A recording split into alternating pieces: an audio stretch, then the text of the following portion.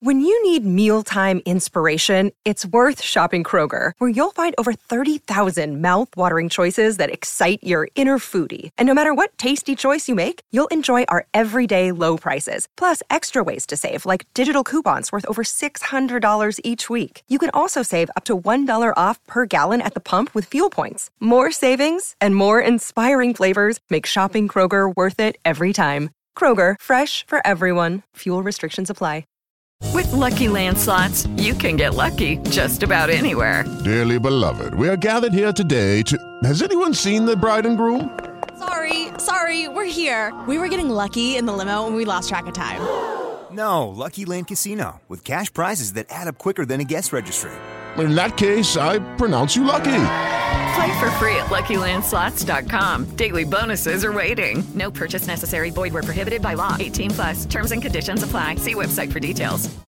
Hey guys, it is Ryan. I'm not sure if you know this about me, but I'm a bit of a fun fanatic when I can. I like to work, but I like fun too. It's a thing. And now the truth is out there. I can tell you about my favorite place to have fun. Chumba Casino. They have hundreds of social casino style games to choose from with new games released each week. You can play for free anytime, anywhere. And each day brings a new chance to collect daily bonuses. So join me in the fun. Sign up now at ChumbaCasino.com. No purchase necessary. VGW. Void where prohibited by law. See terms and conditions. 18+. With Lucky Land Slots, you can get lucky just about anywhere. Dearly beloved, we are gathered here today to... Has anyone seen the bride and groom? Sorry, we're here. We were getting lucky in the limo and we lost track of time. No, Lucky Land Casino, with cash prizes that add up quicker than a guest registry. In that case, I pronounce you lucky. Play for free at LuckyLandSlots.com. Daily bonuses are waiting. No purchase necessary. Void where prohibited by law. 18+. Terms and conditions apply. See website for details.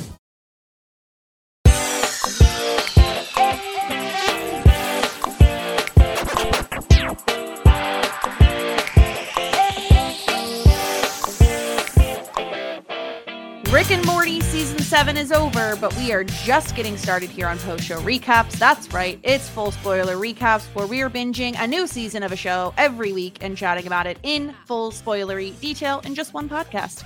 I'm Jess Sterling. Today we are discussing Rick and Morty Season 7, and of course, I'm joined as always by my space-traveling partner, Grace Leader. Grace, geez, Jess, Hey. I'm not going to belch on a podcast because I don't think people would like that. Come on, you always belch on podcasts. Come on. And of course, we're not alone. We're joined by a very special guest, DM Philly. Philly, how are you? I'm so good. It's Grace and Jess. Grace and Jess for 100 years. Grace and Jess forever. I think you might be the most Rick, Philly. I'm pretty. I think you're the Rick. Most. Yeah. Yeah. I think so, yeah. I mean, I don't know if that's anybody which, we don't need to do this. It's like, I love when people are like, no, I know. It's like when people are like, which one of the 6 Friends characters are you? It's like, I think there's more archetypes than just the 6 Friends characters. No, that's it. Those are all the 6 types of human beings. Yeah. Yep. That's really nailed it. Myers Friends personality test. Yeah. That's right. You don't have to be Rick or Morty, basically, is what I'm saying. I'm more Morty than Rick, I think. Well, yeah. You mean? Oh, geez. Oh, no. Oh, if you're listening closely to like most of what I'm saying, I'm much more like Rick than I am like Morty. I think I'm a little bit like nihilistic, hopeless. This is why I very notoriously don't watch a lot of comedy. I love my Rick and Morty. It's just like morbid and nihilistic enough to like scratch all my itches, you know? Mm-hmm. Yeah, I knew this somehow that you're a big Rick and Morty person. I mean, we play D&D in space, so I feel like, I don't know, we do. That, there's a lot of Rick and Morty-ish vibes to that sometimes, I feel like. But yeah, when we knew we were doing this, it was just like, yeah, Rich will come on. I had not confirmed fully that you were a Rick and Morty person, but I could just feel it. I'm locked in. Sense it. Yeah. If you listen closely to any of the stuff that I do in tabletop role-playing games, any of the games that I run as a DM, you will often hear me fall back to a default Morty. Like when left without any options and you catch me looking for an NPC like right on the spot, it's like, oh geez, yeah, sure. Yeah. So like keep your eye out, Grace. So I know, yeah.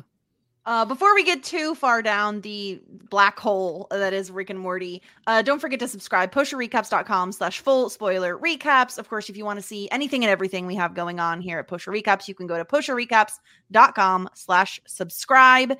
And of course, if you haven't watched Rick and Morty, first of all, how'd you stumble into this podcast of season 7 coverage? Oh, geez, how'd I end up here? Oh, geez. Oh, geez. Go watch it. You can catch it. It's the first 6 seasons. There's Max, there's Hulu, and of course it originally airs on Adult Swim. So those are the various ways you could check out this show. But yeah, maybe we should start before we do the quick plot recap, because we're covering the 7th season. We might want to start out with like a bit of our history with the show. So Grace, do you want to kick things off? What's your history with Rick and Morty, which originally started 10 years ago at this point in 2013? Yeah, that is wild. I went back and looked at TV Time, which is the app I use to track all the TV I watch. Haley Strong laughed pretty hard at me when I told her I did that. I was like, oh my God, you don't hang on post recaps too much because we talk about which one we're using, not whether we're using one. And it turns out I've watched the first 2 seasons and I've watched now season 7. So it's been a little while. I've been away. I will definitely say that some of the lore, it's like, I mean, enough of the lore, I'm like, on the internet enough to like know like, oh yeah, that's a Rick and Morty thing, this is really weird. But in the we run on the Discord like a Brant Steele game, and Rick and Morty I believe is unlocked as one of the shows you could like draft survivors to, and so Mr. Poopy Butthole has played like Brant Steele Survivor in the PS4 Discord. So like, yeah, I don't know whether I think he might have been in seasons 1 or 2, but I don't honestly can't really remember like what have I seen on the show. What have I like just know from osmosis? I had a really fun time jumping back into it. It doesn't all work for me, but the stuff that does work, I'm like, boy, this is pretty good. It's pretty funny. And I'd be excited to go back and fill in the gap here at some point. But for now, I'm pretty delighted with what I got to see this season.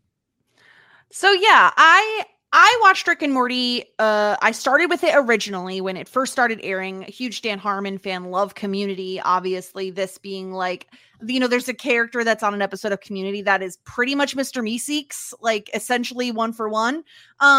So I watched the show in the beginning. I believe I fell off around season 4. I think, if I'm not mistaken, is season 5 the season where all the Chicken McNugget scandal thing happened, the Szechuan sauce. There's a Szechuan sauce scandal. Yeah, the Szechuan sauce hype, I think, was season 5. So I think that's where I stopped watching. Like, I remember the Szechuan sauce episode and having watched it. So in preparation for this podcast, a few weeks ago, I started rewatching the show from season 1. Now, oh my God, Jess, did you do it?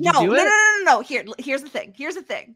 I only am so wild and nuts. Okay. I tried my best. I ended up getting all the way through season 5. And then we were coming up on this podcast like a few days ago. And I was like, I just don't have the time. I'm watching so much TV. And now this is, keep in mind, like when I was doing the rewatch portion, I like have it on. I'm like playing a video game, I'm second monitor hanging content. around. Yeah. And because a lot of it I remembered. So then I ended up watching a recap of what happened on season 6 so that I would have the knowledge of like what's going on going into season 7. I actually ended up watching the season 6 finale because sometimes there are like repercussions that bleed into the next season. So like I'm I'd say pretty caught up and up to date on Rick and Morty. Pretty caught up. I tried my best. I really did. And the reason is I generally like the show. So I was like, I don't mind. And they're like 20-minute episodes. So there's always, you know what I mean? They're like, they're light, they're breezy. You could speed through them.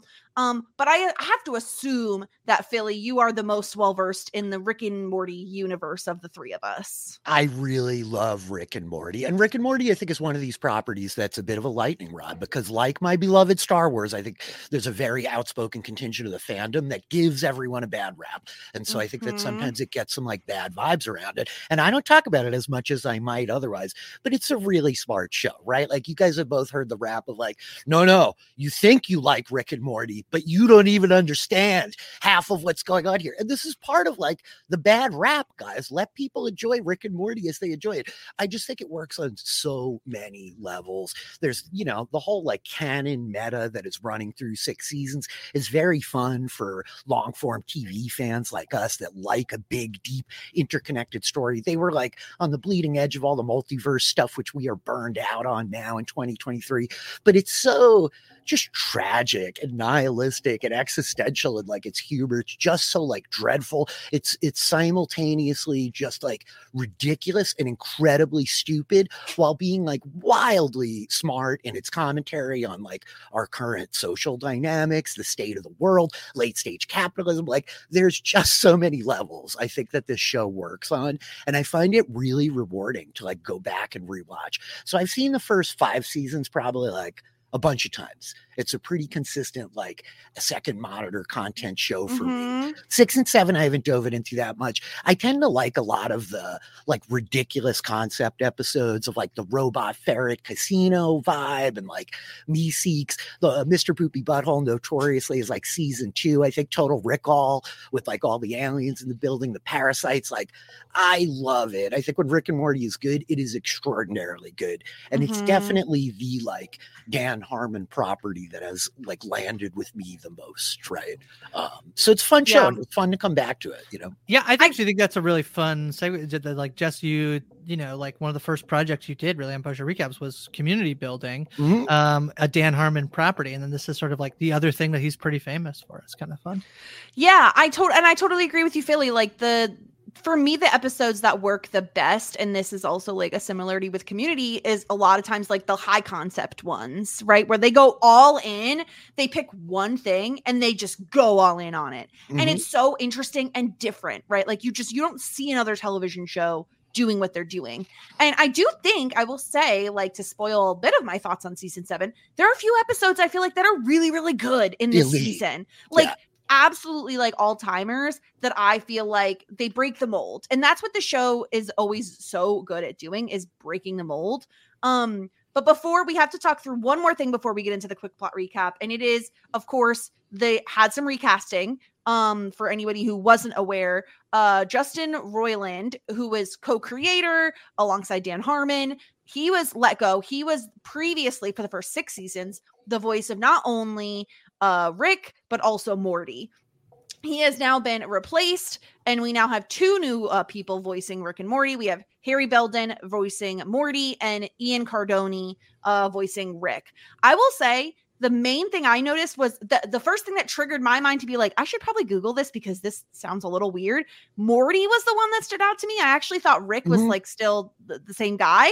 But once I Googled it, I was like, oh yeah, okay, I could kind of hear the difference now. But overall, I don't really think it didn't dampen my enjoyment of the season whatsoever, I will say. I don't know if either of you disagree. I thought it was really close, you know, and I think Morty is a character that's like, you know, it's all obviously a big parody of Back to the Future, and you have the Morty Marty and the Doc Brown of it all, but Morty is like growing up to an extent. So like that like slight shift in his voice didn't faze me at all. It got me with some of the peripheral characters because Roiland did a lot of voices, and like Mr. Poopy Butthole, like notoriously, we're coming in episode 1 with him there, and it's very funny that we have to talk seriously about Mr. And Poopy say Butthole. Mr. Poopy Butthole over and over again. Really but Mr. Poopy Butthole's voice was like the one that got me. And I saw a lot of pushback. I think season 7 a little controversial in terms of people's opinions of it. I know season 6 got lambasted a bit for like not holding up the quality of Rick and Morty that some people expected. But I'm with you, Jess. I think there were some real like high water episodes in season 7. Some of these really blew me away. And the voices didn't faze me too much. Beyond like a couple of the peripheral characters that I'm like, okay, that's different. Moving on, no big deal. Yeah, that's what I wanted. Is like, it's in fact, you know, no big deal, and not that anybody's implying this, but it's so worth it to not have Justin Roiland on the show anymore. Who, if you know, you can look up what happened, but it's, you know, essentially like reaching out to minors. It's awful. Step abusing his power. Rightfully is not on the show anymore, so completely worth it to recast it. Yeah, for me, I literally couldn't have told you anything. I've been so long away from the show that maybe if I had watched season 6 going into season 7, notice the difference. Absolutely, you know, no effect on me whatsoever, other than being like, oh, it's interesting that it's different. I don't really, you know, sounds like I wouldn't have noticed if it had been a while since I had watched it. I had just recently had binged so much of it that like my ear was attuned to it. I may be outing myself, No, go ahead. but they're like in a perpetual dialogue in my mind. Like I can hear Rick and Morty at any given moment rattling around in my head. So it was like a little apparent to me. But I talked a lot this year about like recasting characters and how I feel about that. And in 2023, we're in this weird space where like we don't have movie stars anymore, right? We have like characters that are stars of franchises. But I think it's part of the strength of working in an animated format like this. I mean, like, you know, Jim Henson could only do Kermit's voice for so long, right? Like you gotta like move on sometimes. And that's the beauty of the immortality of an animated character. I think that like you can shift gears and like keep them alive indefinitely, you know. Well, what's funny, like not funny, I don't know, but it's like, you know, really great for the show that he created such, you know, prolific voices that people were doing impersonations of Rick and Morty forever, to the point where I believe one of the people who got hired was just like known for how good his Morty impression. I believe it's the Morty guy, right? It could be wrong. It might be the Rick guy. But one of them gets hired on the back of basically like, yeah, you've been just doing this on like TikTok and like, you know, whatever. So we'll hire you. The piece, Jess, you were saying earlier about the way that the show can sort of go all in. And the thing is like, I think animated TV, it's funny because animated TV kind of has like two separate things it's known for, which is like children's television or like adult television. And this, I think, more firmly fits in the latter than the former. You know, I'm thinking of stuff like Ren and Stimpy and what in South Park, this history of like stuff that actually like my parents didn't want me to watch. And Rick and Morty sort of fits in that mold. But it's that's the advantage that an animated show can get is being able to use the medium. Like this is the perfect show. Like this show is wildly expensive and some of the stuff doesn't even like it wouldn't work right in a live action television show. The show could only be done in an animated format. And then the way that it can go all in, it's because it's animated, so you can make a world full of, you know, whatever, rather than it being like the normal world that we typically see, right? So it's like that's the beauty of the animated genre. Yeah, speaking of Philly, you had mentioned Total Recall from season 2. That's basically the episode where they're all like, oh, this person's been here this whole time, and they keep getting wilder and wilder and zanier characters just like popping up. Sylvester. Yeah, I've been here the whole time. And you can't do that in a live action show. Like you need the show to be animated to have all these random things popping up like that. And it's like it really is a show that feels like it feels in many ways like the show that came after Community for Dan Harmon. You know what I mean? For sure. It's like the next iteration of those concepts in such a bold way, because you're doing both where you're stripping it off network television and then the freedom of animation like you two are talking about. I mean, I've covered a couple of animated shows in the last few years on PSR, and some of them are absolutely astounding. I mean, I think Arcane's the best show of 2022 or 2021. I don't remember time.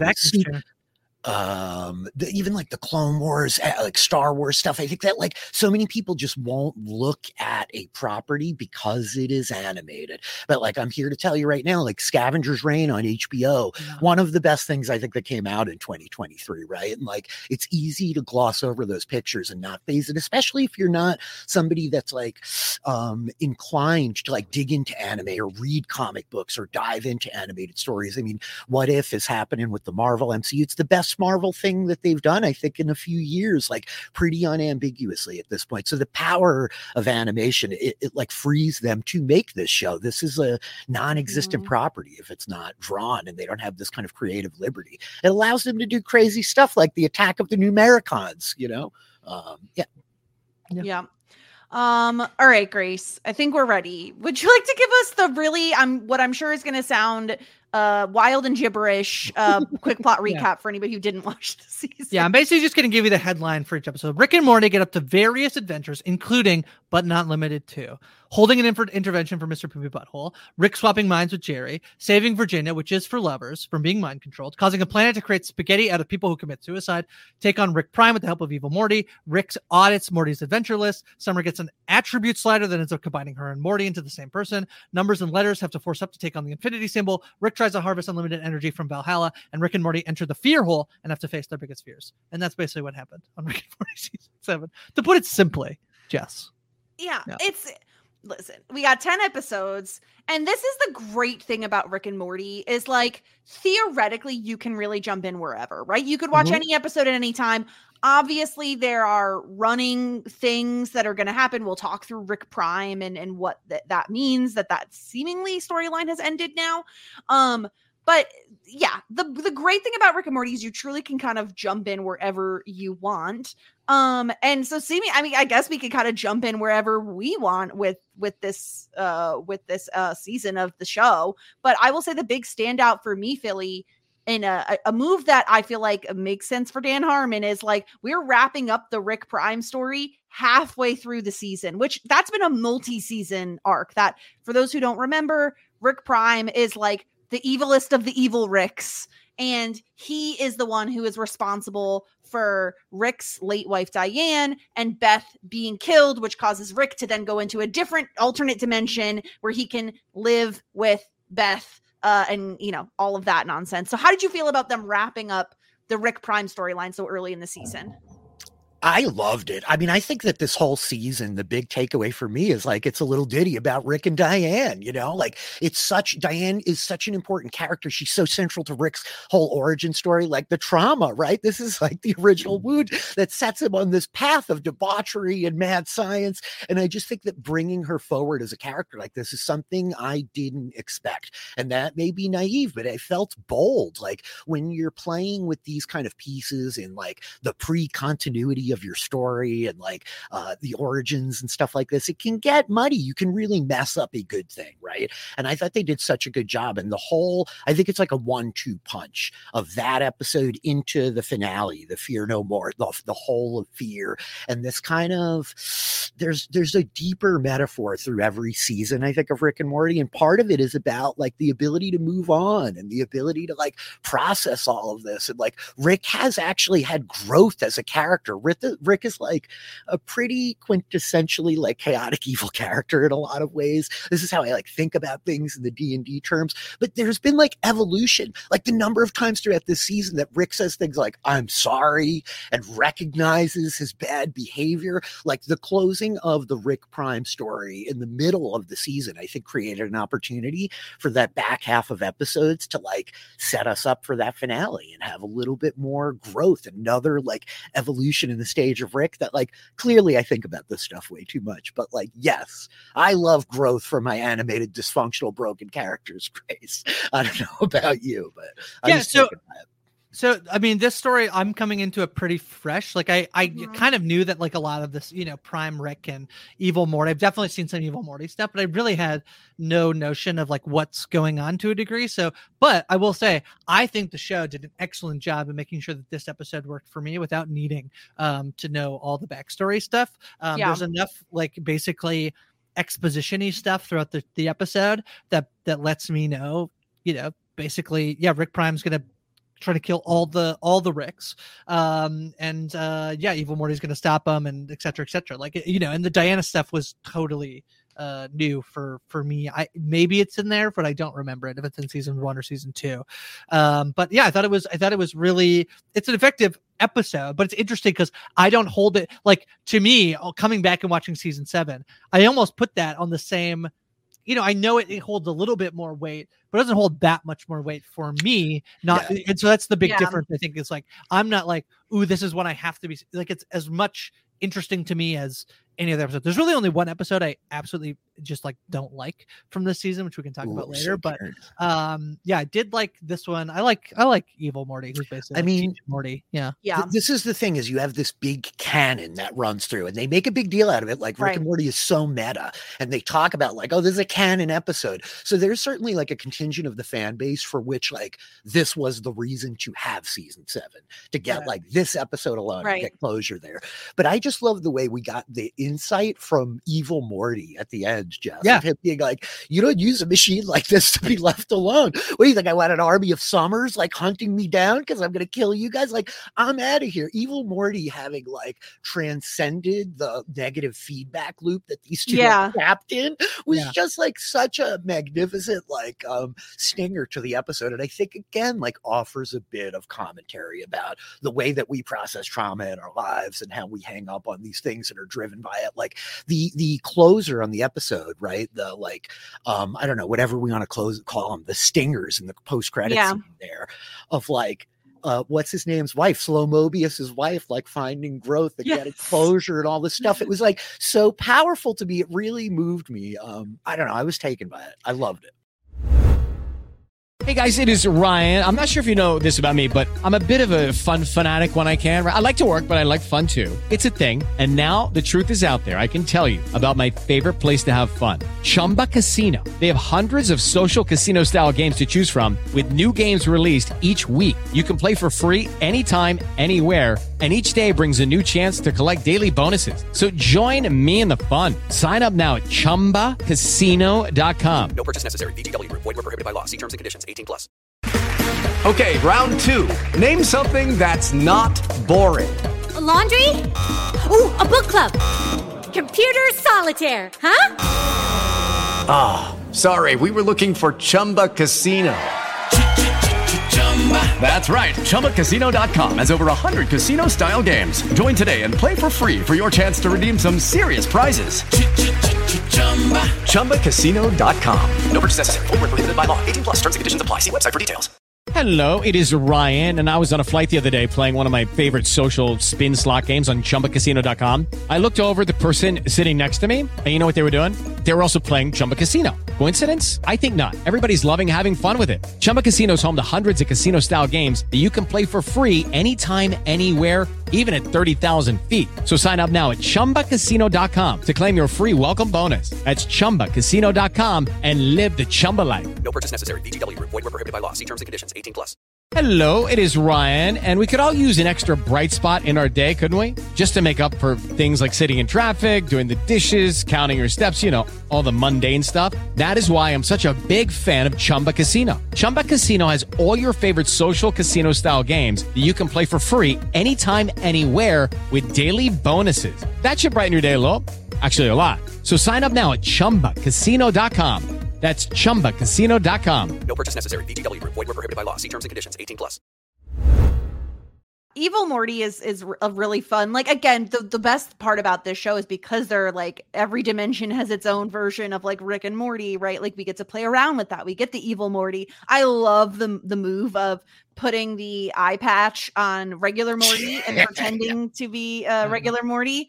That part was really fun for me. I like that, you know, the massive super fans get their closure with the Rick Prime storyline, but I like that it was halfway through the season because it felt like this cloud kind of hanging over everything of like, they need to wrap this up. Like there has to be, this is like the big bad, if you will, like they need to wrap this part up. And I like the boldness to wrap it up halfway through your season and not let it linger, because I think you're right, Philly. Like I don't remember from my original viewing of Rick and Morty, like there being such an emphasis on Diane. Certainly there is now, where, you know, once we find out that the reason that Rick came to this dimension was to like be able to spend time with his like wife and daughter, right? Like that it was evil Rick Prime that originally killed his wife and daughter with the whole, you know, in every dimension, you know, yeah.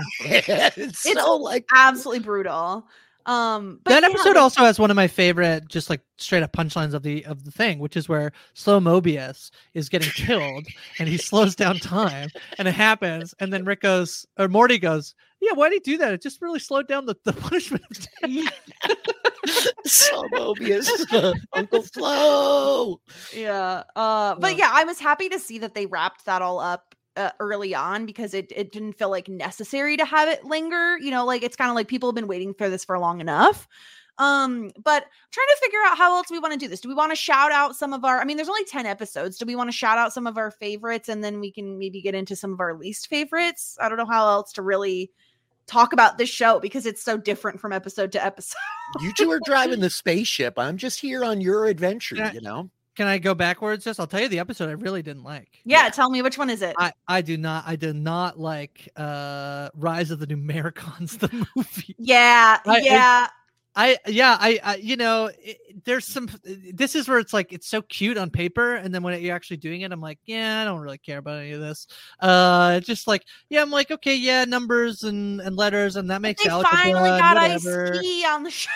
I love it. The Ice-T comeback. This is like Ice-T has been there before. That version of Ice-T and him becoming Water T. I can't lie. I one kind of of my remember that, favorite episodes of the season, like unquestionably, because The Rise of the Americans. Yes, wow. without a doubt. It's just so stupid and ridiculously bad, and I'm like finding myself invested in it halfway through. The whole thing of like the villain reveals and like Ice-T becoming Water T, becoming Magma T, the growth, everything, and it's a Rickless episode, which I think is very pointed that you two don't like it. And I was really struck by like, this is bold, like to take Rick out of the equation. Like Rick is the like unequivocal W every episode. Like Rick's going to do fun stuff and create problems. And so I thought it was pretty bold of them to like go without it, and just so over the top that it got me.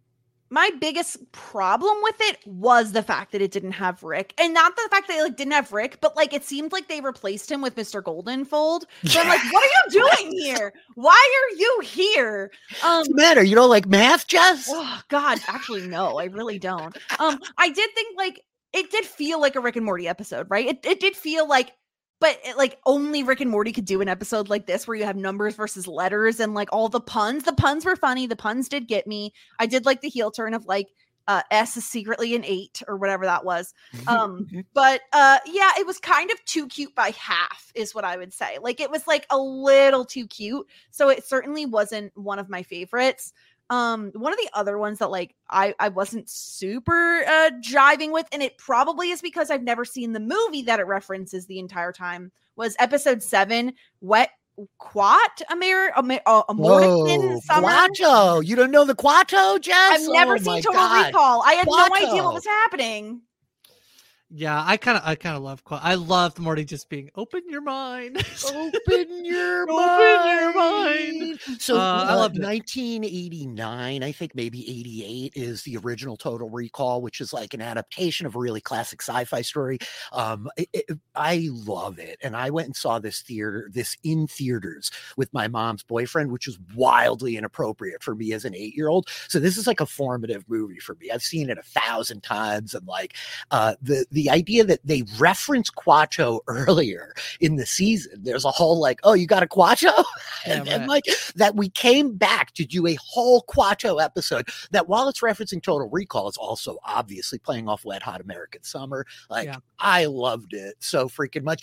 I honestly don't think I did love it as much as Rise of the Numericons, because it felt a little predictable to me in terms of like, yeah, this is what a Rick and Morty episode would do. Like I should have seen this coming, but yeah, you gotta love a Quato, man. I believe that's also Glenn Powell, who plays the like the douche who's like selling everybody, like luring them all in to then sell the Kenneth, who is definitely not Jesus. Yeah, that's right. Yeah, definitely not Jesus. No, not that. The guy in the bar who's like more of the goon than the Jesus. Of just a pretty face. Yeah, that guy. That was Glenn Powell. Yeah, I liked it. I liked that episode. I don't know. I've seen so much less Rick and Morty than the two of you. So it's like the stuff that might not work for you or feels a little bit like, now we've been here, we've done it. I can see what they're going to do. That doesn't have that effect on me. So I liked the Quato one. Yeah. Yeah. I just didn't get the reference, I think. And so that hindered my ability to love it. But Philly, do you have any that like didn't work for you or were lower on your list in terms of your enjoyment level? Honestly, I saw a lot of people really didn't like episode 1, how Poopy got his poop back, and I just was like, I know. I had to say poop so much. I had to say it. But the whole inclusion, I think this is probably my least favorite episode of the season. Like to hang that much weight on Mr. Poopy Butthole with a new voice was like kind of rough. And Mr. Poopy Butthole, like he's a little guy. He can only carry so much weight to begin with, right? But the Hugh Jackman element of it, like again, it's the epitome to me of like when Rick and Morty is being mindlessly stupid. Okay. And I generally roll my eyes at this kind of stuff. I'm such such an elitist jerk. I think I'm really pretentious and high-minded. And I'm like, but when Hugh Jackman is like, I've got to go take a huge Jackman. And I'm like, I'm dying. I'm just like the whole portrayal of Hugh Jackman with the neighbor. They're out at the club squanchy. They're going through like the whole thing, the montage at the end, the music with like the 80s sunset of like, yeah, Mr. Gearhead and a talking cat and bird person. Like it did get me at the end. I liked it enough, but it's probably my least favorite of the season. I think it has maybe my favorite post-credit scene, which I was going to say the same thing, Grace. I'm so happy. Go ahead. When they take Gene off the riding lawnmower, and at the end, it's like the lawnmower is wreaking havoc, and the cop like shoots it, and it runs him over, and then it runs out of gas. Like, wow, if he only backed up 5 feet, that's the end. So good. It was so stupidly funny, especially considering, listen, if you have like a tractor mower, we all know they're built in with the really stupid, but obviously necessary safety feature if you get up when you're mowing. Real quick. Oh, my dad disabled his too. Yeah, they do it so you can't back up with the mower on, so you can't get off the seat with the blades on. Anyway, it was incredible. It was so funny. I loved that post-credit scene. It really cracked me up. Do you think I kind of agree with you that I think in retrospect, it's like I really don't like the New Americans one. This is probably lower down for me. I think though, because I binged it, it's almost like the first episode being that one. I was like, oh, okay. And then I like moved on. Quickly moving on to something else. Yeah, because you talked about like there's an episode basically like the one that's the Numericon one being no Rick. This is basically no Morty. Right? Basically, right? He's not really in it. Yeah, he's not really in it. Yeah, so it's like I came back to watch Rick and Morty and I like start off and I'm like, it's Morty. fine. Oh, like, geez, where's Morty? Oh man, where'd he go? There's enough here that I like thought it's funny. It's so funny how like some cultural reference stuff works for me and others don't, even in a show that's outlandish as this. Like Hugh Jackman did work for me. The Predator like didn't work for me. Like, and it's just like, it's basically the same. It's pretty much the same thing. Like, why do I care? But it's like, I don't know, one hit more than the other. I thought Hugh Jackman was much funnier than like the Predator being who's in the. Although I will say, when they're like, okay, cover yourself in mud. It's like, okay, all right, fine. Do the mud thing. Yeah. Do the mud thing. Yeah. Okay. Yeah. So I liked it. Maybe. I really was happy to see Mr. Poopy Butthole murder himself and plant himself back into a new family by the end. That was like a good closing of the loop for his story. I was into Air Force Wong. I'm usually like up and down with the Rick and the President stuff, but the President like macking on the therapist and like needing the adoration of everybody. And I love Unity so much, just as a concept. So good. I was so happy to have her back. And this is the only time, correct me if I'm wrong, Philly, this is the first time we've ever had her back since her first appearance. Yeah. Virginia is for lovers, like taking that slogan and then using it to be mind control is very funny. I fell into the whole trap of being like, wait, is that Susan Sarandon? And then like, oh yeah, it's been addressed. Like it's an Asian character. They made a podcast about it. They address it. Like it's fine. She's still voicing the voice.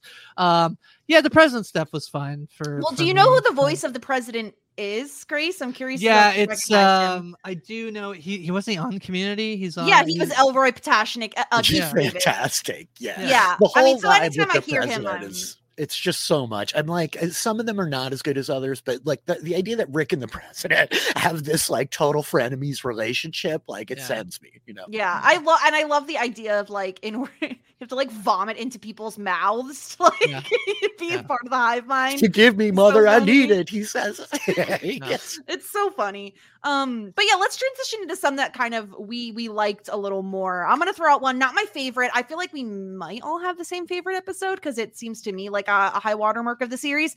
But just to throw out one that I really enjoyed, that I maybe more middling overall for most people. I really like season 7, episode 6, Rick Fending Your Mort, which is the one where there's like this rock or gem. I love that. I love that. Like, and it's basically the Observer Community. Yeah. Dan Harmon loves to do a clip show that's not a clip show. Like it's you get to see things that you've never seen before, but it's like like looks like it's a clip show. I loved this. I thought this was hilarious. I love the idea of like Morty tabulating all his adventures to be able to pick what they get to do, and Rick being like, I don't believe you. Yeah, an audit and 70 cents on the dollar. Like it's all very funny. Yeah. It was so, especially when The Rock is like all pissed off when he gets to see.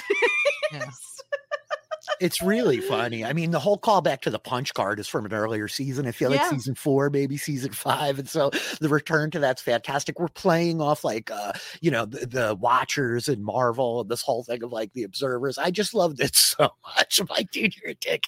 And then the classic Morty where like he kills the guy and feels really terrible about it. I'm like, I didn't know they could die. Like, it's all so good. Rick with like the extra arm that we just don't even like talk about as he faces into the attack. This is a Rick and Morty like constant. It's happened a couple of times where we get these Harmon shows of clips we've never seen, and they use it so powerfully to like broaden the world a little bit, And the montages amongst Rick and Morty are like just some of the best on TV, like right underneath Better Call Saul, right? And there were a couple here through the clip thing that I loved, Yeah, and I also think like it's such an intelligent way to be like, okay, what sticky notes do we have of like silly bits or ideas we want to do, but aren't going to be able to complete a whole episode? Like they're not big enough or deep enough to stretch out for a whole episode. We have these little clip shows that we can pretend it's a clip show. It's not really. And we have these teeny tiny bits in there, like the one Summer and Beth. And I love how the Observer brings in everybody. Yeah. Summer's like, I just was upstairs. I don't deserve this. Summer overhears Beth like getting wine out of the toilet. It was so good. It's such an intelligent way to utilize bits that won't be able to complete a whole episode. Okay, so this was my first feeling of like, oh, that's a thing that I'm excited to watch more Rick and Morty, to wait for the episode where we get the full episode on it, which is Churi, right? With the churro that, right, came to life, and he didn't know how to put it. He's like, no, it can't actually be not alive now, and so they drop it off somewhere, and now the churro is haunting him. And we get in the post-credit scene of like him thinking a churro is on the guy eats it, and then he opens the door, says soon. So my thought is like that's them being like, yeah, there'll be another episode someday on Churi, the churro. Yeah, they love to circle back on this nonsense. I mean, we've gotten a deep dive on like the Gear Wars, Bird Person, Bonnie, the whole like they love a setup and a return, Very good. They did do a good job, even like setting up that mid-season Rick Prime thing, and those whole first episodes of like Unity like was showing up because like I heard you're hunting that guy again. Right. They do a really good job like setting up the future episodes without like demanding that's a big part of each individual episode as we're getting there, Yeah. And there was another episode too that I feel like is kind of, for me at least, Philly, feels like the epitome of why someone would enjoy Rick and Morty. And it was season 7, episode 4, That's a Morty, where there's another planet where if someone dies by suicide, their insides taste like spaghetti. And it's this whole like moral quandary of like, oh, if you know about it, are you like supposed to do anything about it? And then this whole society is thriving off of people's insides being spaghetti. This was like a perfect example of a Rick and Morty episode because it's absolutely outlandish and ridiculous, but it also is like a good commentary on our society.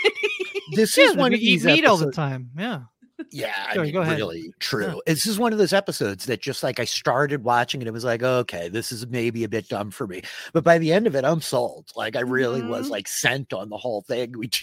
We get like so far into it. And I think it plays a little bit off one of the ideas that we get like in the end, in the finale of like Morty, like you're so dumb, you're able to be happy. Like it feels to me like a Dan Harmon belief, like a mandate, a worldview that he's presented many times in his works.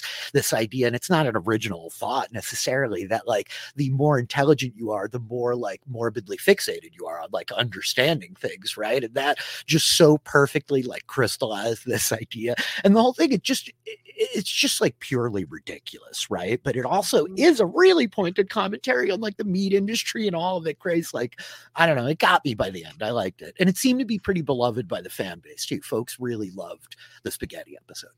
Yeah, I mean, the ending too is them like eating a Salisbury steak, right? And it's just like they laugh and then. It's like, do you want to know where it came from? No. It's really and it's horrible. I'm telling you.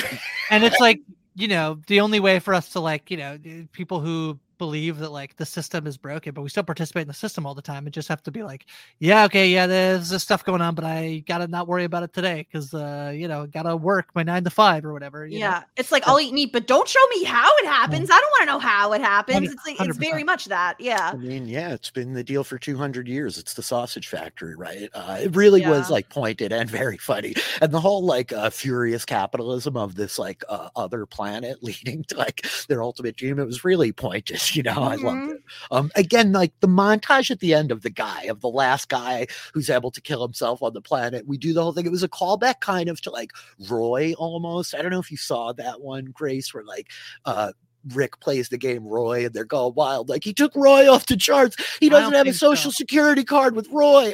That's like one of my favorite episodes, Jess. And this felt like that. The montage of this guy's life at the end and like the star-crossed lovers and like the happiness of all of it. Like it's so tragic and sad, but optimistic at the same time and like inspiring. I loved it. That's really, it set the hook. It's a good one. So we basically talked about each episode, Jess. I feel like there's I did like basically the only ones we haven't talked about, the Jarek trap. I think what you were implying was that we all like the finale, but maybe we'll see.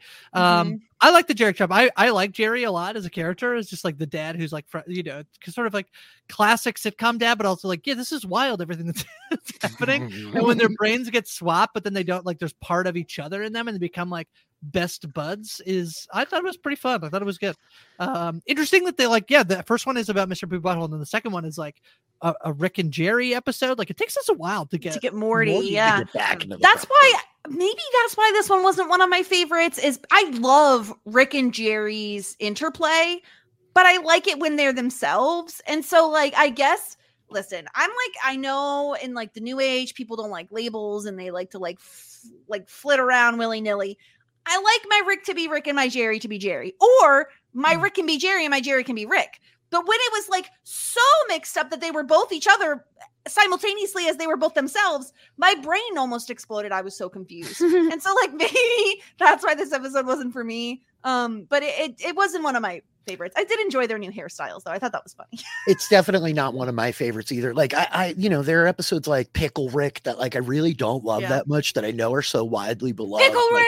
Billy, you don't love Pickle Rick! I know. Don't come for my wigs. I know you guys love Pickle Rick. I'm sorry. But this one didn't do it for me as much either. Like I think that so much of the show hinges obviously on the conflict, and like I'm talking about the interpersonal conflict, not necessarily like Crumbopulous Michael and the interstellar like conflicts happening here. It's like the conflict in the house with the family. This is the heart and soul of the show and drives so much of the like comedy and the drama and the energy. And so the like Rick and Jerry like becoming bros and then having to separate, like, well, we're gonna like both be dicks to each other again, but like we really like each other. It rang a little hollow for me. Perhaps it's probably going through the metrics here, but it's probably my least favorite of the season.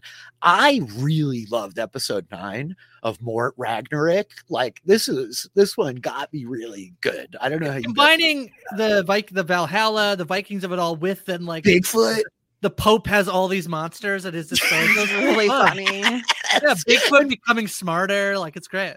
Feral Rick becoming the Pope. Like, there was so much stuff that I loved. I'm Odin. This is a test. It's great. I liked it. It was a good one. It definitely was a good one. The ending when they like and he's like, I know someone's gonna make the joke, Popey ball. And if I don't make it, somebody else will. Like that's basically like we don't really want to make the joke, but we know people will be like, Popey ball, so we got to do it. So it's here. I thought it was funny. And then Morty says, I was gonna make the joke. I was gonna make the joke. All right. The Bigfoot thing was too hilarious. I know. The Bigfoot baiting him in and preying on the body. I love when they do stuff like this. But for sure, the finale is my favorite episode. No question. It has to be, right? Like it's one of those episodes that when you're watching it, you're like, oh, this is genius. I see what they're doing here. And then you think you have it, and then you don't. And then they're just like, nope, I'm gonna trick you. I'm gonna trick you again. And I fell for it every time. I'm like, Morty, I'm like, oh, geez. Like just every time I'm falling for this joke of like, I mean, obviously everyone probably has seen it, but basically there's this hole in Denny's. Of course it's at a Denny's. And it's like the fear hole. And it's going to show your worst fear if you jump into it. But if you get out and you conquer your fear, you get your picture on the corkboard. And I love that it's been there since, like, I forget when they said it was been there. He but says it's been here since VHS tapes, and there's only 3 people on the wall. Only 3 people. And so, of course, Morty jumps in, and we see Rick jump in after him. So we think this entire time they're kind of fighting battles together. And this is where, Grace, we get like so much about Diane and like Rick's history with her. And like we see him kind of like re-falling in love with a version of her. And so I was hoodwinked. I don't know about you, Grace. I was hoodwinked immediately. And I'm like, oh, this is like really tough for Rick to get over, you know? Yeah, I didn't see it coming. And then I love the explanation of why they can't both go in the hole. It's like, yeah, well, if my worst fear is water and yours is fire, then, you know. Yeah. Yeah, boom, right. Done. It's like, okay. So what I really liked about this episode is, you know, I was just talking about a show this week that had a pretty long dream sequence. And I feel like to an extent, this is, you know, similar in the sense that it tells us, you know, there is a reason why dream sequences, after they became like so like, you know, tropey, but there's a reason why they work, in which like you can manifest your self-conscious, you know, on the television screen, on the movie screen. And so use like book techniques, right? Like you can get like a measure of exploration of an internal psyche that you just can't externally with the character. Yeah. So it worked for me. So the ultimate thing being like, oh, I'm actually worried that like, you know, you'll leave me, you don't care about me. I thought was like incredibly sweet and tender, and he like you know, hugs him, and it's so cute. And then Rick, having the moment of like, oh, I could go in there and like see Diane, and he chooses not to, and he puts Morty's picture up. It's so sweet.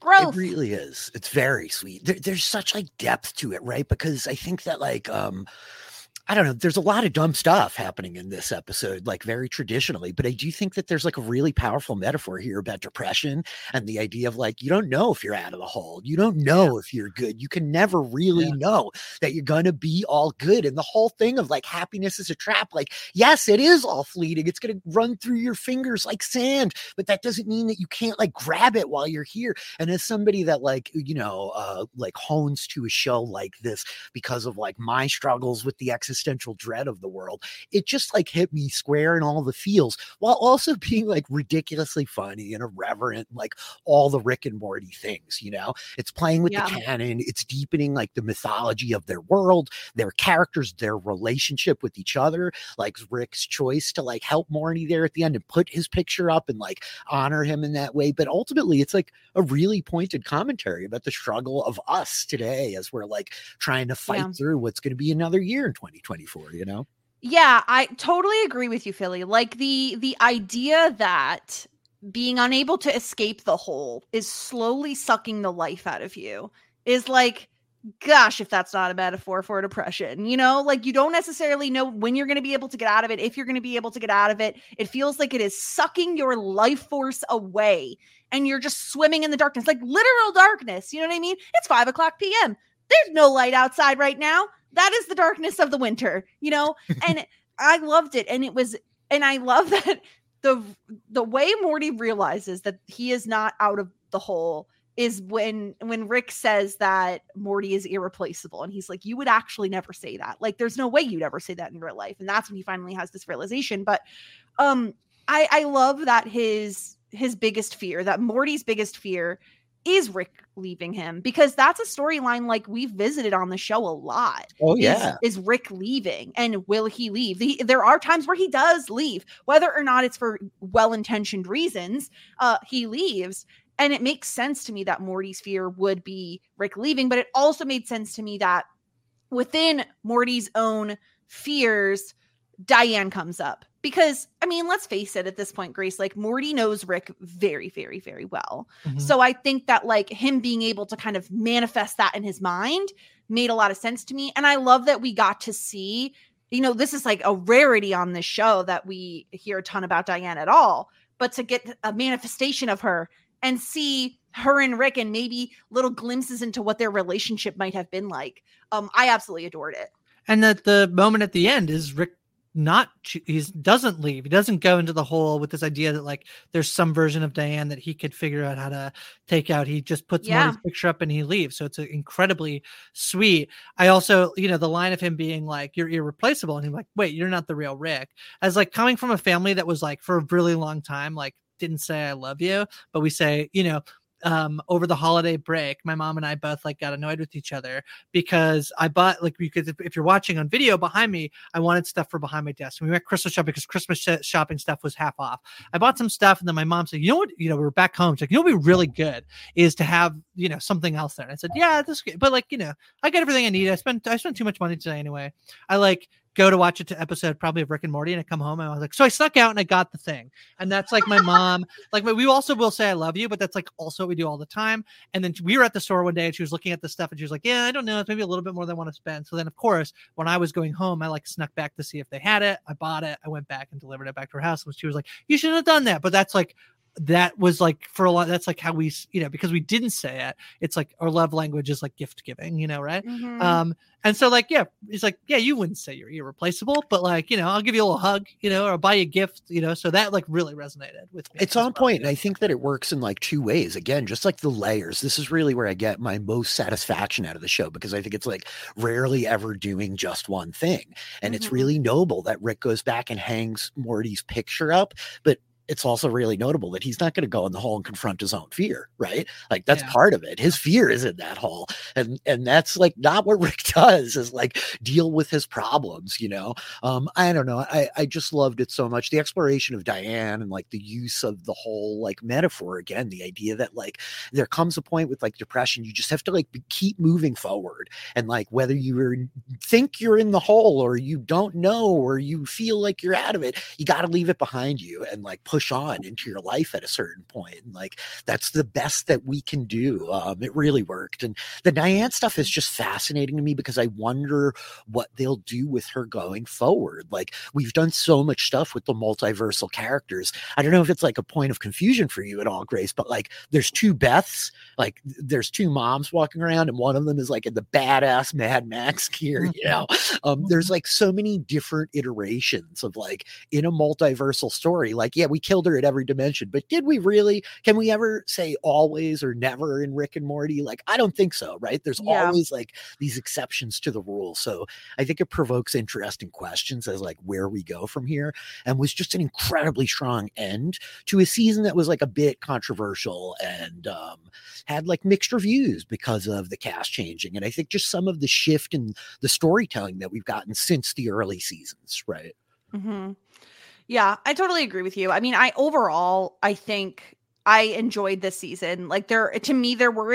There were more episodes I enjoyed or really loved versus episodes where I was that didn't necessarily work for me. And to be honest, you could say that about almost every season of Rick and Morty. Sure can, you know what I mean? There's always going to be some duds in there because they're bold, and I'd rather they be bold than maybe miss occasionally. So I really enjoyed this season. I don't think the voice changing, the new cast members, to me, that didn't affect my enjoyment at all. But should we get into some of our superlatives? Might be a little tricky. I think we've already talked about the best episode. I feel we're kind of all on the same page that the finale is probably the best episode. Do we want to do, we usually instead try to lean on best scene, which also can be kind of tricky in this show, I feel as well. But maybe we can even do a best post credits scene, because those stand out and they're really fun as well. Well, I think my favorite scene is the end. So kind of worked with best episode, which is when he's it's, they hugs him. He realizes it's not him. He gets out of the hole, hugs him, and then Rick puts his picture up. I think it's my favorite scene for sure. Yeah, my favorite post-credit scene is probably is probably the runaway lawnmower. Yeah, he got his poop back. Yeah. Just because it really stood out to me. I really loved when they were throwing cans and trying to run off Bigfoot after he got his human body. I think that's was very funny, scene, right? And he's I'm not an animal. I think it's just the last get a job. I think the last one is a Pokemon fight where the Pope is Rick. Feral Rick is the new Pope. Oh yeah, they shut down the cockfighting bit, the underground fighting. Yeah. Basically. But yeah, when they're stop throwing things at me, and you guys are being weird, and they're both crying, throwing stuff from the spaceship. That really sent me. I loved it, but I guess it wasn't a post-credit scene. Yeah. But it's okay. It's very good scene. Yeah. One of my other favorite post-credit scenes is from That's a Morty, where we have sentient vacuum cleaners watching vacuum bags are coming from plant creatures, and they all just like vomit like dust everywhere. And that, I mean, again, like it's a hat on a hat on a hat, but like who cares? You know, I like Mr. Stabby being interviewed about how many people killed in his audience. Like, you know, it's another like it's so quick here, but it's a commentary on like we watch all of this. We watch, you know, I'm tonight gonna go to a pro wrestling show. I know that pro wrestling like ruins the bodies of the people that I'm like going to watch and go see, but nevertheless I'm going. And it's like, you know, they know the day we're coming to the show. It's like 58,000 people have died. He's like, well, you know, they signed up. So funny. Everyone's talking about it. I think he says. So stupidly funny. Yeah.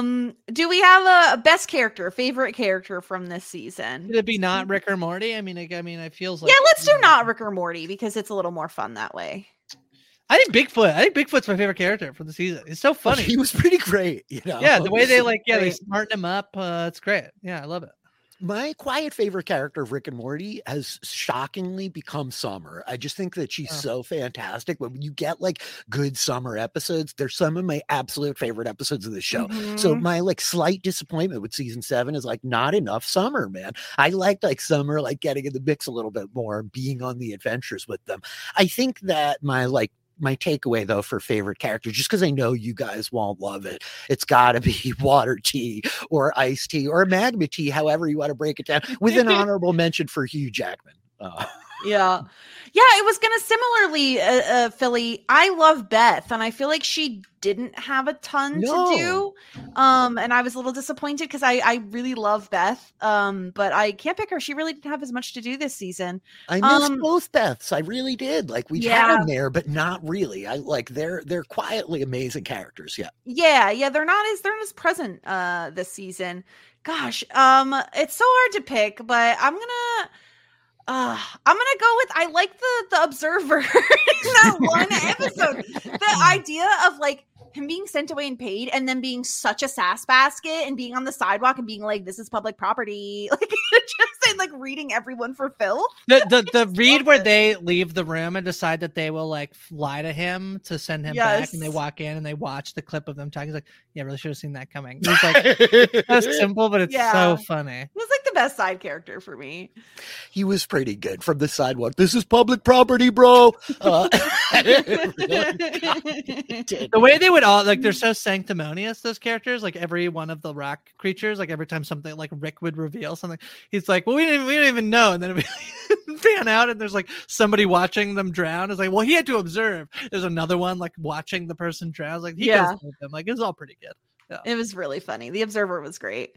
Best death is like there's so much death in this show. Just Prime Rick though. Prime Rick gets like just like beat to death. Well, my only other option was honestly going to be the who's the Slow-Mobius.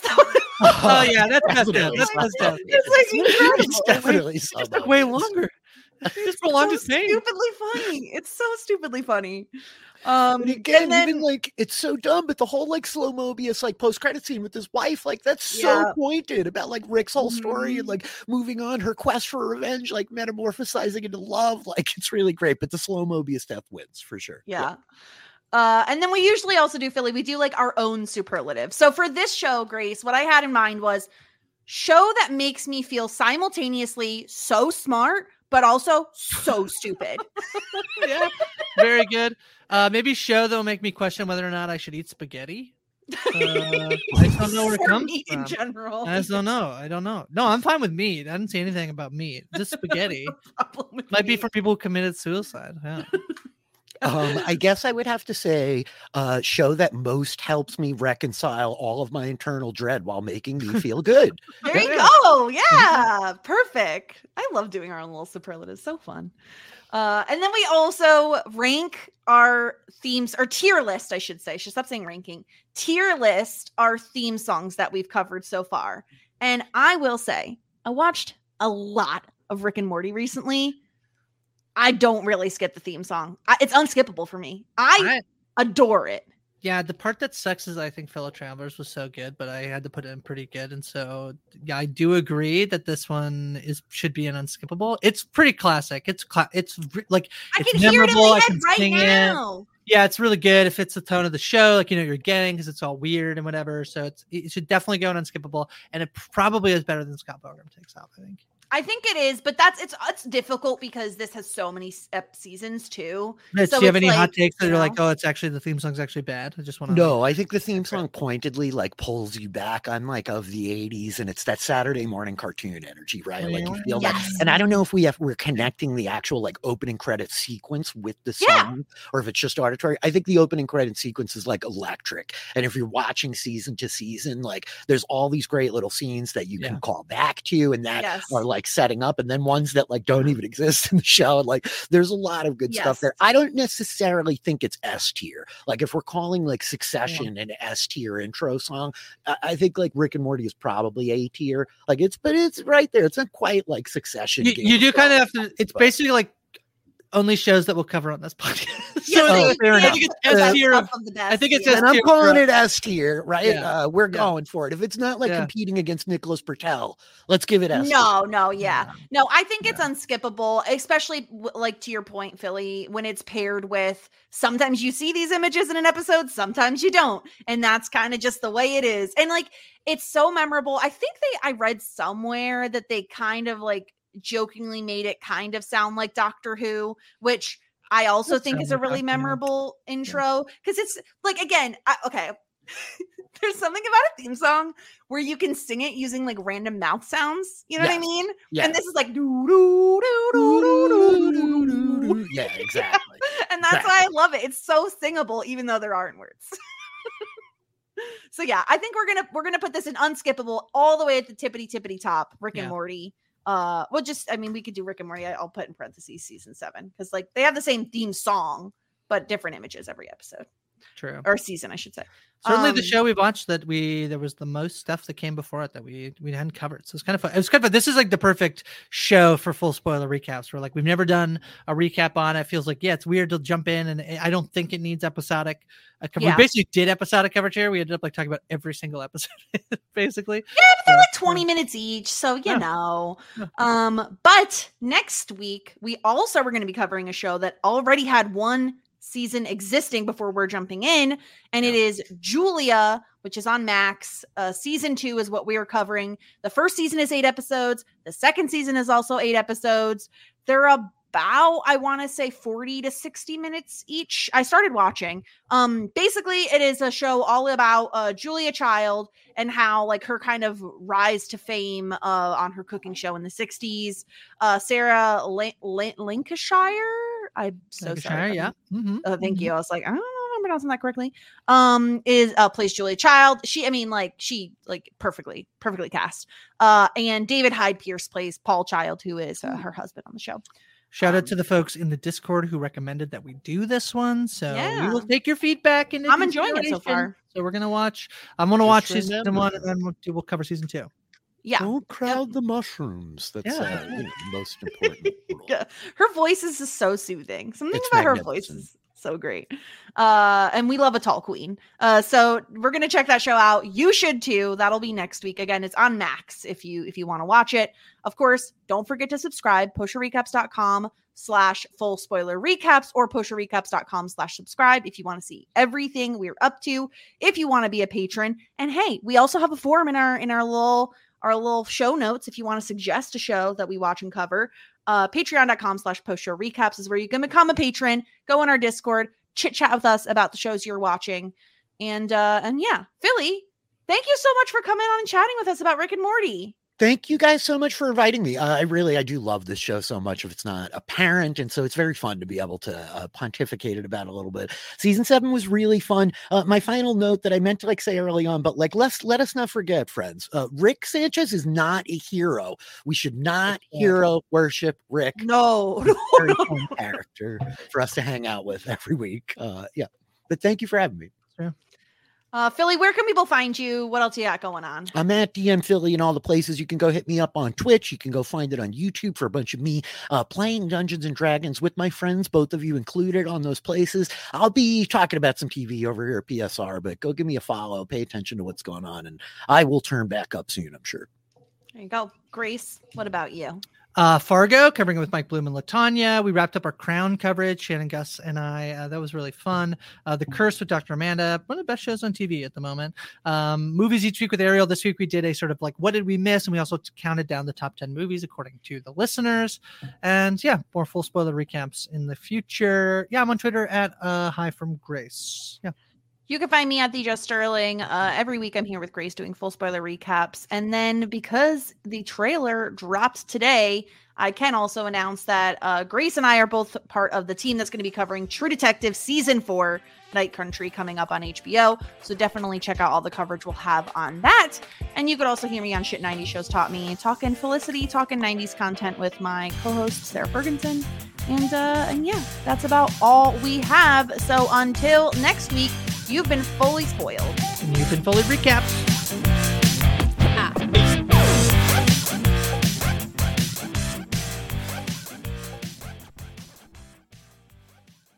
With the Lucky Land Slots, you can get lucky just about anywhere. This is your captain speaking. We've got clear runway and the weather's fine, but we're just going to circle up here a while and get lucky. No, nothing like that. It's just these cash prizes add up quick. So I suggest you sit back, keep your tray table upright, and start getting lucky. Play for free at LuckyLandSlots.com. Are you feeling lucky? No purchase necessary. Void where prohibited by law. 18+ terms and conditions apply. See website for details. Step into the world of power, loyalty, and luck. I'm gonna make him an offer he can't refuse. With family, cannolis, and spins mean everything. Now, you wanna get mixed up in the family business. Introducing The Godfather at ChumbaCasino.com. Test your luck in the shadowy world of The Godfather slot. Someday, I will call upon you to do a service for me. Play The Godfather, now at ChumbaCasino.com. Welcome to the family. No purchase necessary. VGW Group. Void where prohibited by law. 18+. Terms and conditions apply. With Lucky Land Slots, you can get lucky just about anywhere. Dearly beloved, we are gathered here today to... Has anyone seen the bride and groom? Sorry, we're here. We were getting lucky in the limo and we lost track of time. No, Lucky Land Casino, with cash prizes that add up quicker than a guest registry. In that case, I pronounce you lucky. Play for free at LuckyLandSlots.com. Daily bonuses are waiting. No purchase necessary. Void where prohibited by law. 18+. Terms and conditions apply. See website for details. Step into the world of power, loyalty, and luck. I'm gonna make him an offer he can't refuse. With family, cannolis, and spins mean everything. Now, you wanna get mixed up in the family business. Introducing The Godfather at ChumbaCasino.com. Test your luck in the shadowy world of The Godfather slot. Someday, I will call upon you to do a service for me. Play The Godfather, now at ChumbaCasino.com. Welcome to the family. No purchase necessary. VGW Group. Void where prohibited by law. 18+. Terms and conditions apply.